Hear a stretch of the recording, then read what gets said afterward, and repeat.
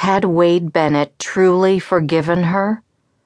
Skirts tucked up, shoes dangling from one hand, Abigail Clayton stepped over the pungent remains of a horseshoe crab and studied the tumbling surf as if the answer to her question might be written there.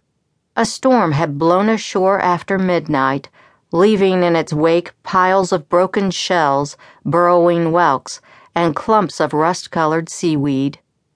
Under the warm spring light, the deserted beach took on a particular radiance that illuminated a pair of orange-beaked skimmers searching for sand crabs and a flock of brown pelicans gliding above the breakers.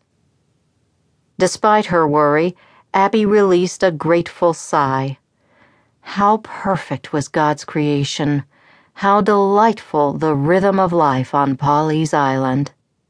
Last week, with the last of the rice fields planted, Papa had closed Mulberry Hall and moved the household, furnishings, livestock, house servants, and all, here, to Osprey Cottage. The 12-mile journey, 9 by water down the Waccamaw River and 3 by land, had been accomplished by nightfall. The days following passed in a blur of activity. After a thorough cleaning and airing of the cottage, Mama had supervised the unpacking of dishes and lamps, silver and crystal, and set about preparing for the Claytons' annual spring barbecue. On Friday, the beach would ring with the sound of dozens of their guests gathering for a 3-day visit before leaving for summer homes in Saratoga or Europe. Abby dropped her shoes onto the sand and stooped to examine a tiny fan-shaped shell. Mama was counting on her to help with the preparations, but all she could think about was Dr. Wade Bennett. Would he attend the party or stay away? Was he still holding on to his anger in the wake of their quarrel? She heaved another sigh. If only she could take back her hurtful words. If only she could tell him that, "Miss Abigail!"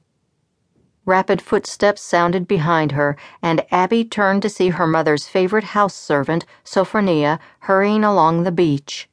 Sturdy and compact, Sophronia reminded Abby of the steamers that plied the low country rivers. All she lacked was a smokestack and a whistle, and despite her small stature, she could move like wildfire through kindling when on a mission for Mama. Clearly, that was the case now. Sophronia hove to a stop in front of Abby, hands on hips, a frown creasing her smooth brown face. "Where you been? Your mama sent me to fetch you half an hour ago." "I went down to the boathouse." Abby jumped as the cold surf rushed over her bare toes.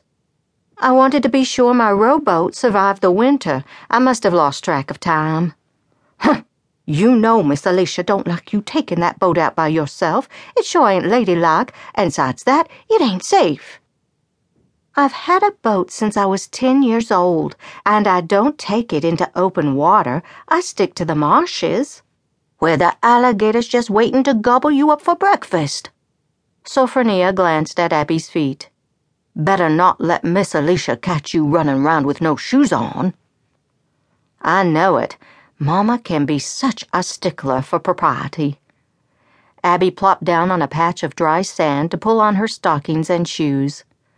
"Honestly, I don't see why she must stand on formality, even here at the beach." Sophronia's brows went up. "Maybe 'cause your daddy got his sights on running for office, and the governor hisself is on the way here for the barbecue." Sophronia held out a hand and hauled Abigail to her feet. "Come on home now, for your breakfast gets cold as stone."